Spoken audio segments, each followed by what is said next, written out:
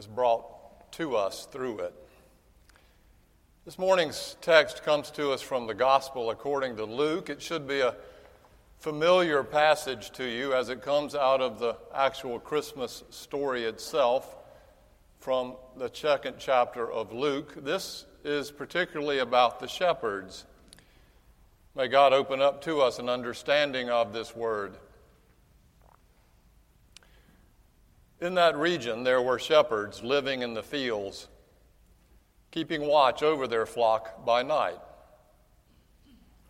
Then an angel of the Lord stood before them, and the glory of the Lord shone around them, and they were terrified.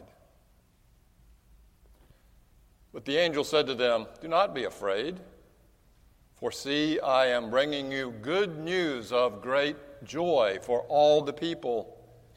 For to you is born this day in the city of David a Savior, who is the Messiah, the Lord." This is the word of the Lord. Yeah, so about a month ago at a desk fundraising event, they were selling these rings for $25 a piece to support desk, and you punch it, and it lights up like that. And so I put it on my finger, and John Ragsdale walks up and says, "I'll give you $100 if you wear it when you preach, and it'll go to desk." And I said, "How many can I buy?"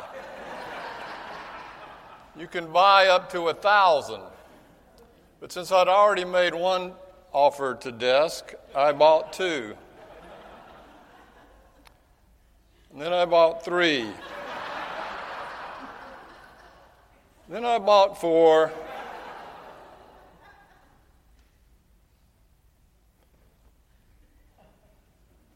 Well, it used to light up. It kind of does next to that. I bought 5. So John is here with his $500 check to put in the offering plate for desk. Thank you, John.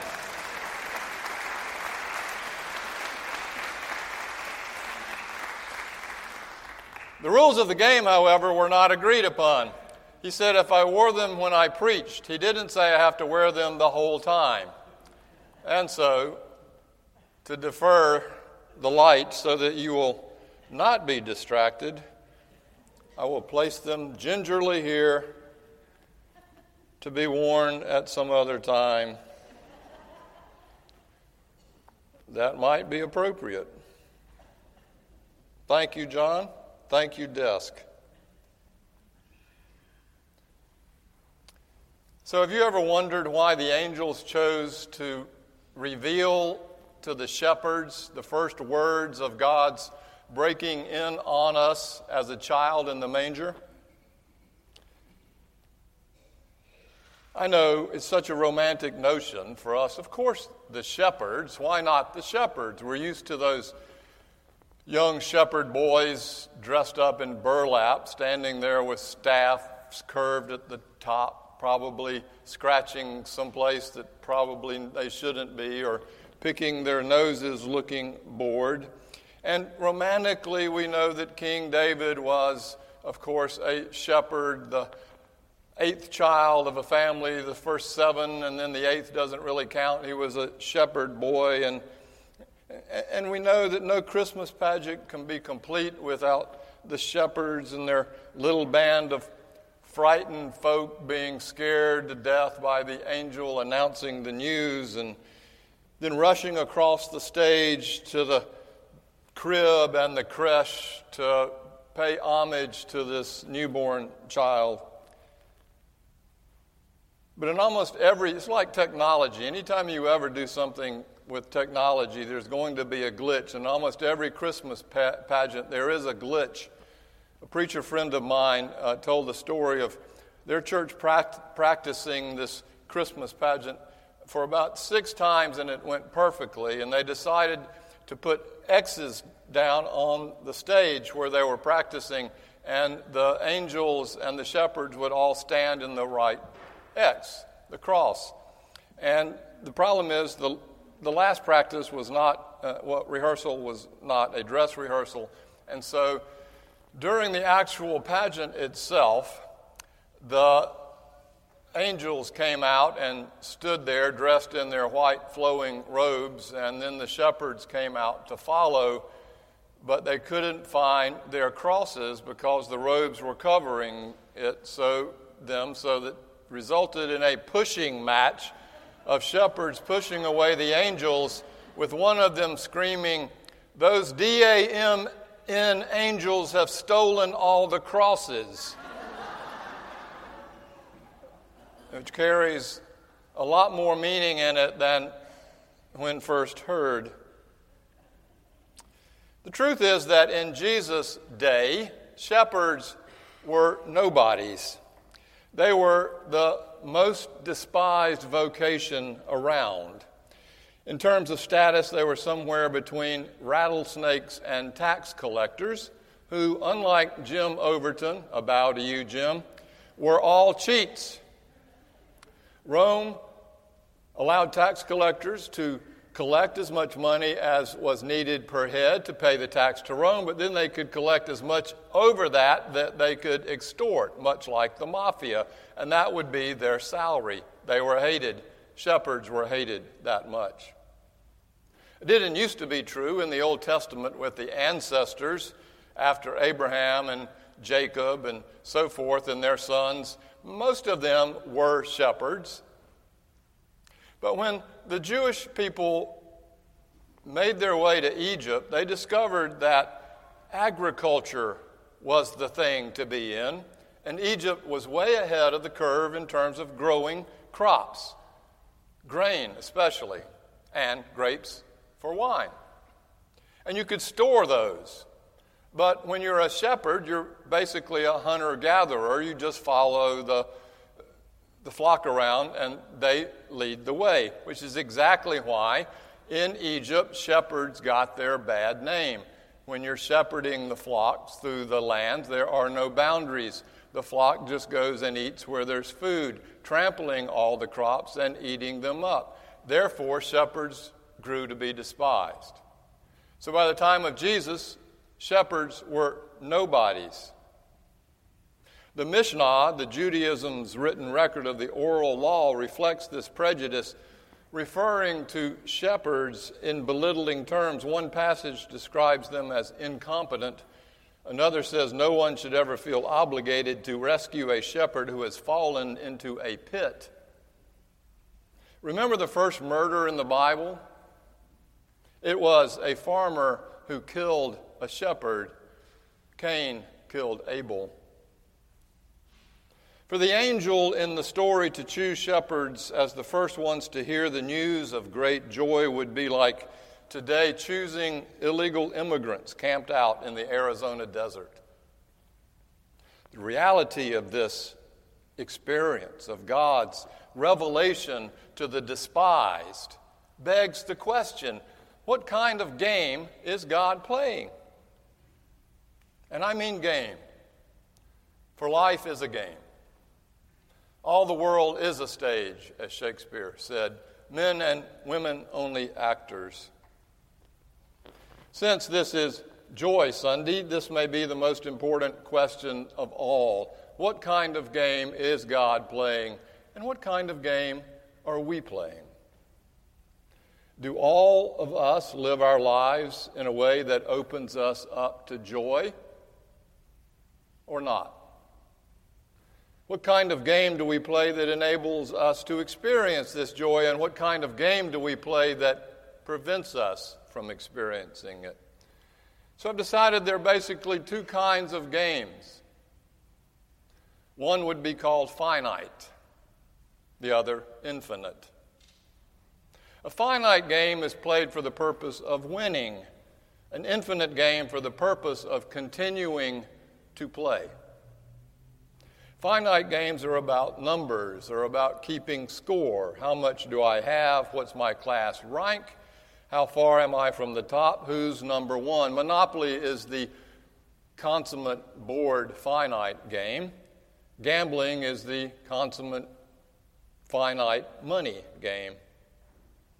Finite games are about me, my place in it, my performance, my results. In finite games, the winners are agreed on. They're the ones who, in the end, have all the toys. Finite games are called to be the golden rule. Those who have the gold make the rules, as they say. They determine who gets to play and who doesn't. In finite games, there are spatial boundaries. There's a playing field. Even in World War II, it was agreed that no one would bomb Paris or Heidelberg. Finite games require an opponent. And in most cases, teammates. Tribalism is a finite game. Politics today, the way it is played, is a tribal, finite game to the highest level. There are winners and losers. You're either on my side or you're on the side of, well, you know. One's perspective in playing in a finite game is limited to the finite. It is short term. It has a definite beginning and a playing time and a definite ending time. And the end happens when whoever wins, wins. And a lot of us think that this is the kind of game that we are called to play in life all the time. In fact, everything mostly in our culture, well, not mostly everything in our culture, is about setting us up to learn how and to equip us to play and win this finite game. Most of the energy that we spend in our lives and in our psyches is about how can I win this kind of finite game. But what if God doesn't play the finite game as much as God plays the infinite game? The players of the infinite game do not know when their game began, nor do they know when the game ends, for it actually doesn't end. They do not care for the reason that their game is not bounded by time or space. It can be anywhere in time and anywhere in space. Indeed, the only purpose of the infinite game is to prevent it from coming to an end. The purpose is to keep everyone in play. There are no spatial or numerical boundaries. No world is marked with the barriers of infinite play. There is no question of eligibility, since anyone who wishes to play in the infinite game is welcome to play in the infinite game. While finite games are externally defined and determine who will or will not be on teams, infinite games are not determined at all by anything other than the choice of whoever there is that wants to play itself. It is our choice to play it. There are no other barriers. The time of the infinite game is not world time, it's chronos time, God's time. And since each play of an infinite game eliminates all of the boundaries, in Christ there is no more east or west or black or white or male or female or straight or gay. All the boundaries have been eliminated in an infinite game. It opens the game up to players from every horizon. Art is an infinite game. Music is an infinite game. Perfection is never reached. It is infinite. It is something that we strive for only in our imaginations. Every now and then you come close to it. There is a moment in music. It is Mozart's clarinet concerto in A minor. If you've heard it, you know it's the scene in Amadeus when Salieri hears this clarinet overpiece that's just divine, and at that point he confesses, "I heard the music of true forgiveness filling the theater, conferring on all who sat there perfect absolution. God was singing through this little man to all the world unstoppable, making my defeat more bitter with every passing bar. I speak for all mediocrities in the world. I am their champion. I am the patron's saint. Mediocrities everywhere, I absolve you, I absolve you, I absolve you, I absolve you all. Salieri playing the finite game of who is at top, experiencing the infinite game of beauty and wonder that takes his breath away, and then he sees himself for what he is. God plays this game in infinite space, where there's awe and wonder, beauty, nature's beauty, a sunrise or a sunset, all that makes life really worth living, like relationships and love and hope and faith and joy and peace. Those are the infinite gifts of God's infinite game. And so for those shepherds who had clearly lost the finite game of life, they were confronted with this infinite moment breaking down into them, announcing the joy and discovering that they had won the infinite game of God's love. Do not be afraid, they said, for see, I am bringing you good news of great joy for all the people. To you is born this day in the city of David a Savior who is the Messiah, the Lord. It is good news to all the people. Did I say all? His birth, his life, his death is the goodest good news to those who are willing to play an infinite game, and the not so good news to those who feel like they are stuck in the finite game, but it is good news to them too in the end. It is not good news to those who define their identity based on politics or religious self-righteousness, but it is to them in the end. Ironically, later in the end of the story, the followers of Jesus would call him the Good Shepherd. The Good Shepherd. Good news indeed of great joy. Even shepherds are back on the team. All people. For God's game is infinite, and God's boundaries are boundaryless, and God's love is unconditional. This is the game we're called to live in, and this is the place where we find true joy. Amen.